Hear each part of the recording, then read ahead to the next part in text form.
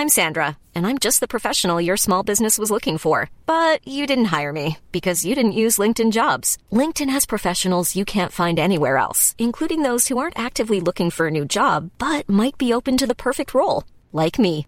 In a given month, over 70% of LinkedIn users don't visit other leading job sites. So if you're not looking on LinkedIn, you'll miss out on great candidates like Sandra. Start hiring professionals like a professional. Post your free job on linkedin.com/people today.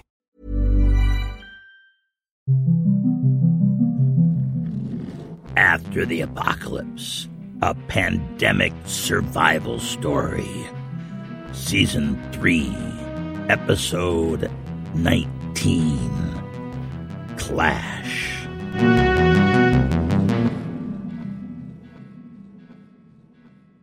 Michael had trouble hiding his surprise and fear when the pickets radioed in that a convoy of vehicles was moving in their direction.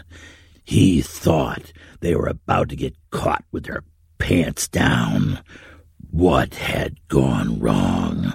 There were lookouts by the river crossings just for this reason, but this approaching force appeared from nowhere. Was this an example of the fog of war creating surprise and chaos and nullifying their hasty but well-made plans? Luckily for all involved, the old man and Janet were in the lead vehicle, and they knew everyone would be jumpy. They made sure they identified themselves to keep from getting shot up by Michael's scared lookouts. Once the identity of the unknown force became clear, the news spread quickly.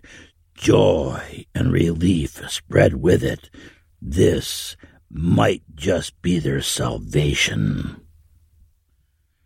Later that day, the distribution center leadership cohort gathered in the conference room to strategize and plan for the expected assault. Mags leaned over the table and spoke directly to Michael. "Let's turn those campus vans around, load up our kids and any other non-combatants and get them out of here. Anyone who isn't ready to fight, get them out of the line of fire." Mags continued with urgency. "Do it fast so we can get the barricades back in place." "On it, boss," Michael responded. "We'll get the barbed wire blockades back into place before the sun's down." He hurried out of the room. He was dialed into his preparations. It would not have felt wrong at all for him to snap off a crisp salute when exiting. But he did not. They weren't a real army yet. They were still in that precarious state, somewhere between a gang and an army where there was more enthusiasm than protocol. Janet noted Mags's beaten and haggard physical condition. "Mags, for heaven's sake, let Dr. Panagiorgio and the old man look you over." Mags didn't even acknowledge the comment. She was singularly focused on winning the impending battle and the preparations needed to do it. Now she had these new people to integrate into those plans. She had seen battle before. She knew what needed to be done. She knew that their only hope for victory was to outplan their foe. What they lacked in expertise and numbers, they could overcome with planning, preparation, and teamwork. The two groups had just been introduced. Phil, Margie, Charlie, Colonel Artie, and Dr. P were there representing the zoo. Brad was there with Mags and Janet from the D.C. They were in the admin building in that awkward coming together phase as they tried to figure out how their pieces might fit together into a whole. The notable absentee was the old man, who did not stay for the meeting. He had been silent and brooding ever since leaving the campus. He now retreated with Bill somewhere quiet to reflect on his place in the world and escape the madding crowd. Mags continued to ignore Janet's admonishments, but motioned for her to lean in closer. She whispered conspiratorially so that only Janet could hear. "What the hell did you bring me? Cannon fodder?" Janet smiled, leaned back, and said in a voice loud enough to be heard by everyone in the room, "That's right. I brought you close to 50 motivated and experienced fighters. Some of them are ex-military. Some have unique skill sets." She privately winked at Mags and smiled. Mags did not return the smile. She looked very uncomfortable. "God save us from lawyers," she muttered, and then addressed the leaders of the zoo. "How many of your motivated and experienced people have weapons training?" Phil and Margie looked at each other. Margie spoke first. "Depends on what you mean by weapons training.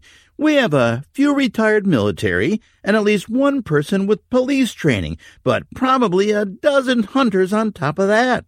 "Okay, get anyone you trust with a firearm and organize them," Mags continued, looking doubtful. "Do you have anyone with actual war zone or tactical leadership skills that we can trust to organize and lead them?" Phil and Margie looked at each other, then at Artie, and smiled. Margie spoke. "I think we have just the man for you." "Great. Have your man organize anyone you think capable into a squad. Report to me when he's done. Michael will figure out weapons and ammo for them." She paused and thought. "Tell them they are designated as Squad Z and are in reserve for now until I figure out what to do with them." She looked at her watch. "I'll expect someone to report back to me by 1900 a day. Repeat back to me what I just said." Margie repeated the instructions, or were they commands, to Mag's satisfaction, then asked, "What about the rest of our people?" Mags thought for a moment and responded, "The rest of them can be a support team, and you're in charge of them. Get them fed, provisioned, and comfortable with the layout of the DC. Once they understand the lay of the land, report back to me." Mags knew that these people were volunteers, not soldiers, and softened her approach. "Look, I'm sorry to be short with you, but we don't have a lot of time. We are expecting the King's army any day now, and we need to be prepared. Do any of you have any questions for me?" Phil spoke up. "You folks have a lot of stuff here. Anything useful for this fight?" Mags looked at Brad, who proudly responded, "We do have a lot of inventory, but no military stuff. Mostly consumer goods products and manufacturing materials." "How about chemicals? Fertilizer?" Charlie asked. "Got any kitchen cookware or cell phones?" "Sure, let's go look at the inventory," Brad said, brightening. "Follow me." "I can cook up some homebrew," Charlie said with a wry smile, and shuffled out with Brad and Phil. Just then, an excited man burst through the door with Michael following hot on his heels. The man's cheeks were flushed with effort. He had mud on his face. He was out of breath, and he looked like he could barely hold back what he wanted to say. Michael nodded at him to speak, and a torrent of words burst out like when the storm waters finally overwhelmed the dam. "The King's on the move in our direction. The scouts saw a column of trucks and cars crossing the river this morning. We counted 33 vehicles." There was silence in the room as everyone brooded on the new information. "It's started," Mag said with grim determination. "Let's be ready as we can. They could be here as early as tomorrow," Michael said. "Could be," Mags agreed. "This is what we expected. This is what we've been preparing for. Spread the word. Battle stations at sunrise." There was a moment of silence in the room as they realized what this meant. Up to this point, the battle for the DC was a concept, a possible eventuality to plan for. Now it was real, and it hung like a pall in the room, like the Grim Reaper was there with them, taking inventory of their souls. They were losing daylight, and the king was not happy. They had started out from camp early, but now they were running behind schedule. He knew the longer his army took to get to the DC, the more time those assholes had to prepare or to steal its stuff. Because in his mind, it was his stuff. The DC was his territory. He was taking control of what was rightfully his. By killing the last director of the distribution center, it was rightfully his by force of arms.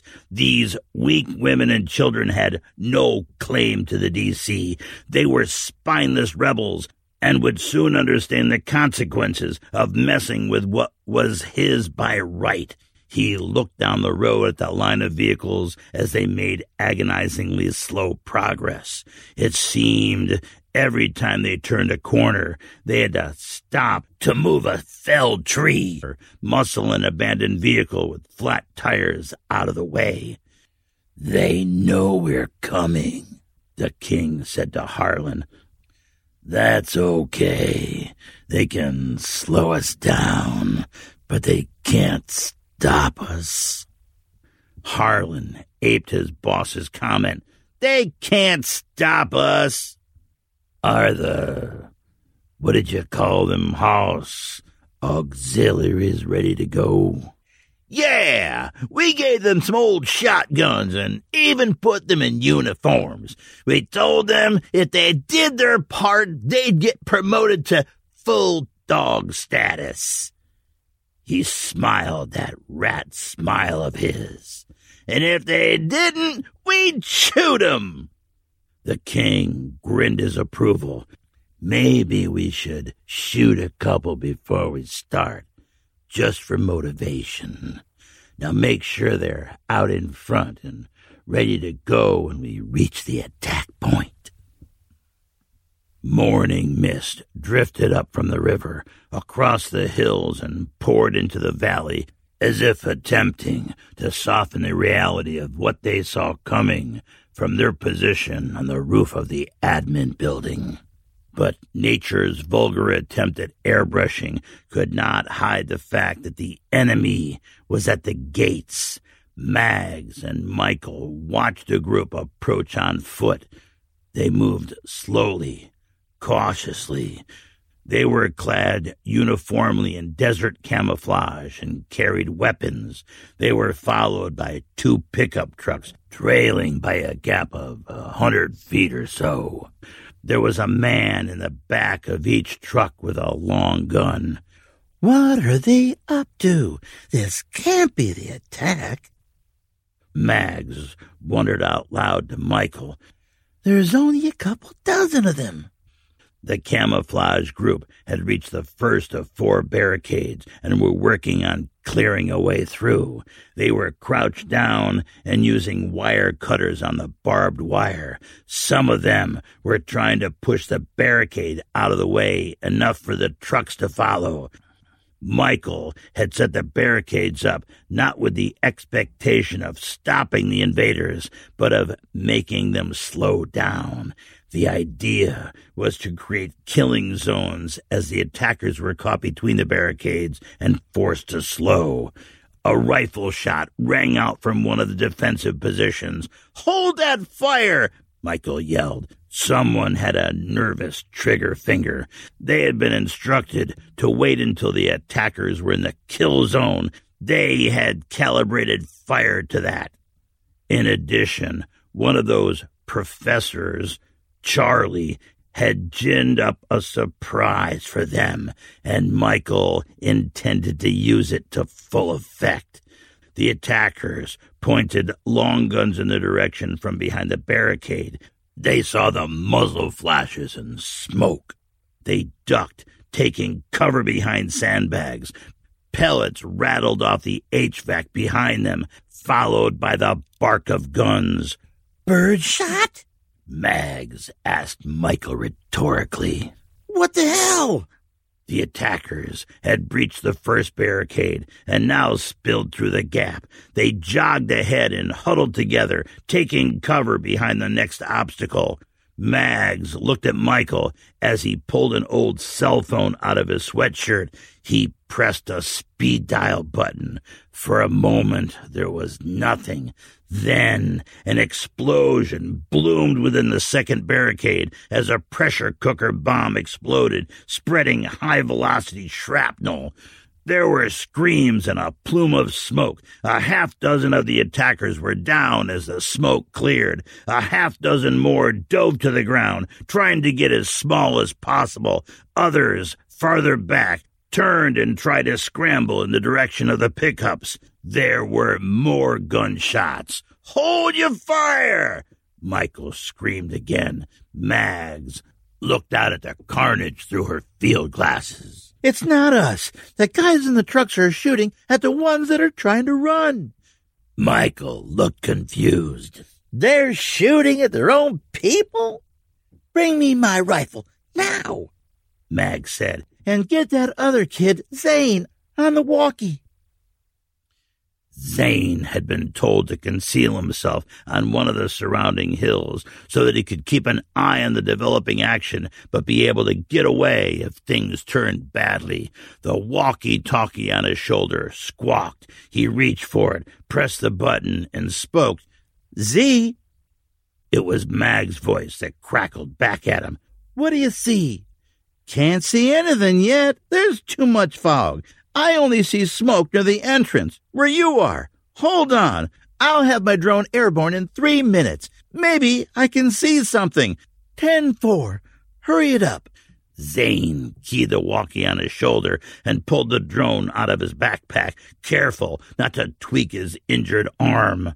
Unfolding the drone for use, he snapped a mobile phone into the controller. Within minutes, it was buzzing like a mad insect and lifting off. Using the controller and looking at the images sent back, he maneuvered it higher and higher until he could see the surrounding areas. Turning the aspect 360 degrees, he could see the whole complex, including the admin building, with the smoke and confusion of the initial attack on the front gate. Now, oriented, he flew it high over the campus of the D.C. in a slow southwest arc. Just as he was reaching the perimeter of the D.C. ground, he saw them. 2 separate columns of men were approaching from south and west on the overgrown fire roads. He drove the drone low and fast across their position. The men looked up and around at the buzzing sound. Zane gave the drone a hold command and keyed the walkie once more. "You've got 2 groups approaching from the south and west, maybe 100 hostiles in each. They're just about to breach the perimeter fence. We should redeploy," Michael said. "Not yet." Mags looked like she was thinking. "Send the reserve force to the prepared locations and have them dig in, but be ready to shift in reinforcements or pull back to the next defensive line." Meanwhile, Mags braced her rifle on the sandbags, looked through the scope at the man in the pickup truck, inhaled a breath, and held it.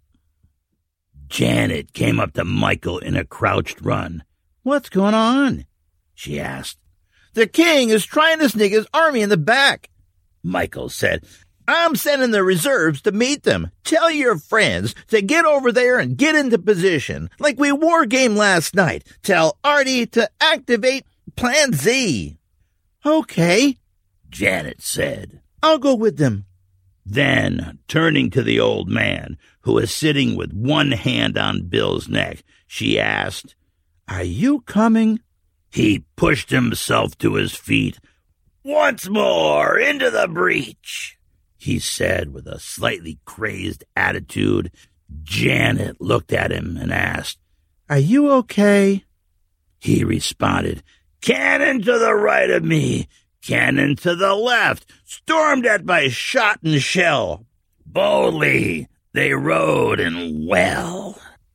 She shrugged, and they hurried off to their assignment. She hoped he wasn't losing his shit. Things were about to get hot. The king's 2 columns came together at the fence as planned. They quickly tore a section away. The king and Harlan stayed back and directed, "This is how it's done, Hoss. We're gonna shove a couple hundred heavily armed men right up their ass." King said, "This should be over quick." The way was clear once they were through the fence. Rows of warehouses full of good stuff stretched out in front of them. This was going to make the men very happy. The king would once again be their great benefactor. "Tell them to advance," he said. "Let's get this over with."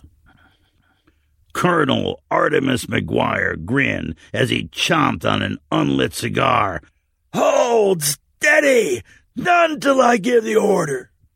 He kept a running commentary going, like they were new recruits that he was training, which, in a sense, they were, except for the training part. "Check your safeties," he continued, "and remember to aim low, no higher than their balls." He watched the men approaching through the cover of his concealed trench. "Let them get in nice and close. Hold. Almost. Get ready. Fire!" He threw the cover mat off his fighting hole and began squeezing off rounds carefully, one by one. The Colt barked its authoritative song and sent lethal, large-caliber lead downrange as it had done since 1873.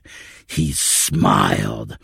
10 other foxholes threw back their cover and began firing at the approaching horde with a controlled and steady rain of bullets.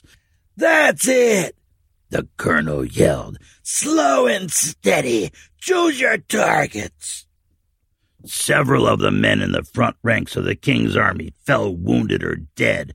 Others hit the ground and tried to return fire. Some tried to find cover. They ran to the walls, but they were boxed in between the 2 long distribution buildings. As they scrambled for cover, pipe bombs began to fall from the roofs, and then rifle crossfire cut into their ranks from firing positions above. The king and Harlan looked on from behind. "Pull them back! Send them around the sides!" the king yelled. "Have them go around and get in behind!" Janet and the old man watched the battle unfold from behind cover. The king's army had been punched in the nose and bloodied, but they were still on the move, sliding sideways out of the box.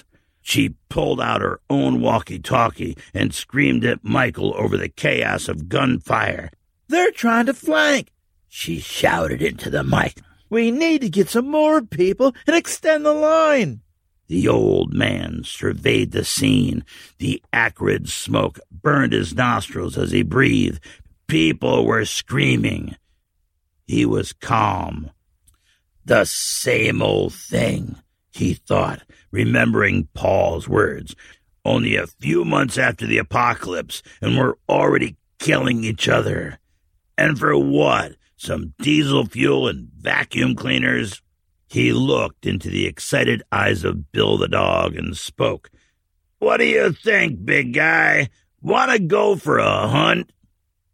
The old man tousled the hair behind the big dog's ears and shrugged the strap of his crossbow over his shoulder. They took off at an easy run. Janet didn't even see them leave.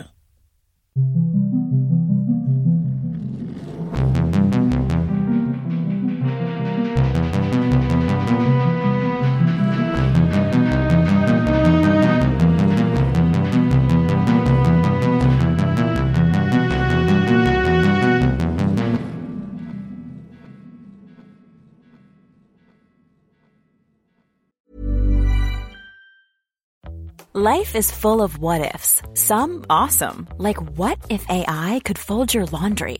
And some, well, less awesome, like what if you have unexpected medical costs?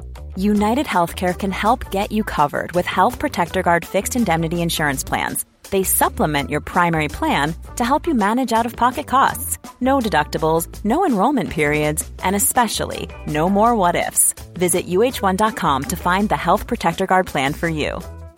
Planning for your next trip? Elevate your travel style with Quince. Quince has all the jet-setting essentials you'll want for your next getaway, like European linen, premium luggage options, buttery soft Italian leather bags, and so much more. And it's all priced at 50 to 80% less than similar brands. Plus, Quince only works with factories that use safe and ethical manufacturing practices. Pack your bags with high-quality essentials you'll be wearing for vacations to come with Quince. Go to quince.com/trip for free shipping and 365-day returns.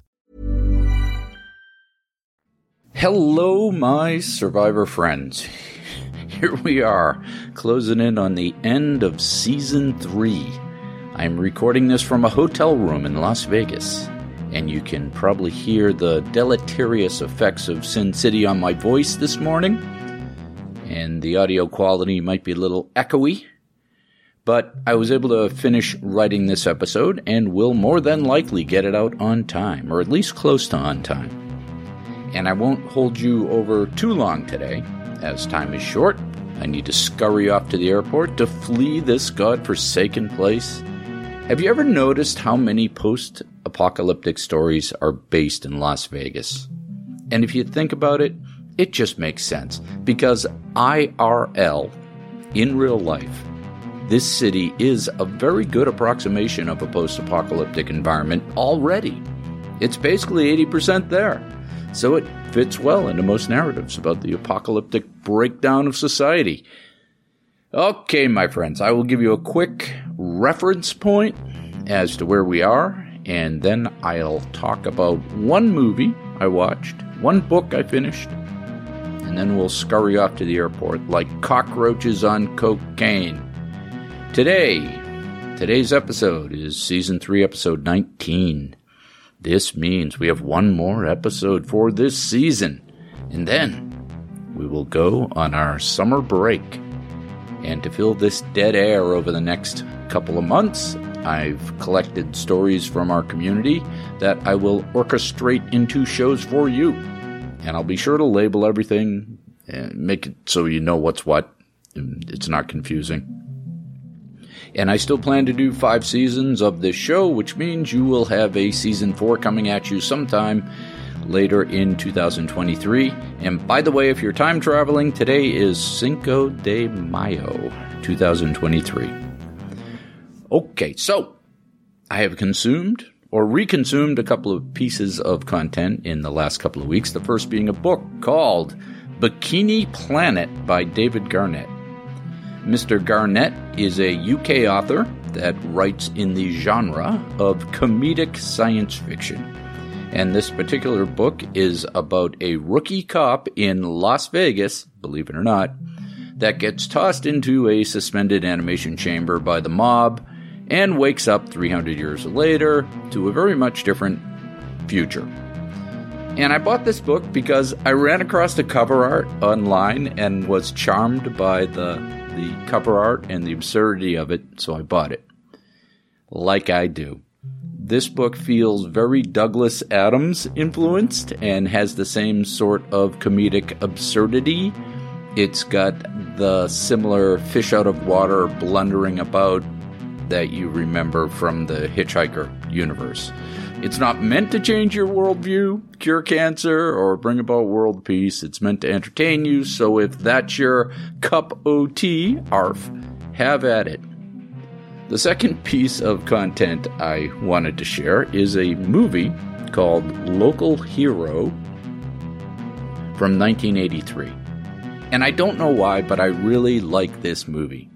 It's about an American businessman from Houston who goes to this small Scottish coastal community to buy it for an oil company. He wants to buy the whole town. And it has the famous Burt Lancaster in one of his last roles. And for you youngsters, This is the same Burt Lancaster who you may remember from famously making love to Deborah Kerr in The Surf in From Here to Eternity in 1953, in black and white. And the lead character is Peter Riegert, who you may remember from Animal House and many, many other roles. Animal House would have been 1978. And he is supported by a young Peter Capaldi. Yes, that Peter Capaldi from Doctor Who. But in this role, he plays more of a sort of Mr. Bean character in Local Hero. So the question is, why do I like this movie? It's a quiet movie where nothing much happens. They basically sit around this Scottish village and drink. That's the movie. But it's a refreshingly peaceful movie to sit and have a glass of scotch with yourself. And it's funny, with a touch of sadness, and a long, hard look at the absurdity of life, especially the absurdity of life for a traveling American businessman, which I may have some experience with. So that's it for me this week. As always, everything I talk about here will be linked in the show notes and posted in a rich, link-rich post on my website when the show drops. That's oldmanapocalypse.com. Come join us on the Facebook group and buy me a cup of coffee or throw some money at me through any of those linked methods if you can. Let us, hand in hand, go forth into the great unknown together as fellow travelers. And as that door slams shut behind us and we pull our hats down tightly, we hitch up our leather pants, we take that bold step forward, remember to keep surviving.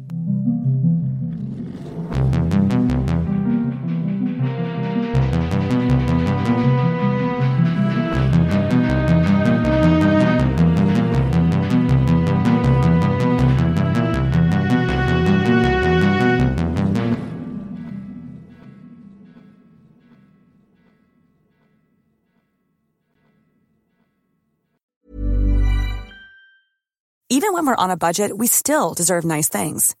Quince is a place to scoop up stunning high-end goods for 50 to 80% less than similar brands. They have buttery soft cashmere sweaters starting at $50, luxurious Italian leather bags, and so much more. Plus, Quince only works with factories that use safe, ethical, and responsible manufacturing. Get the high-end goods you'll love without the high price tag with Quince. Go to quince.com/style for free shipping and 365-day returns.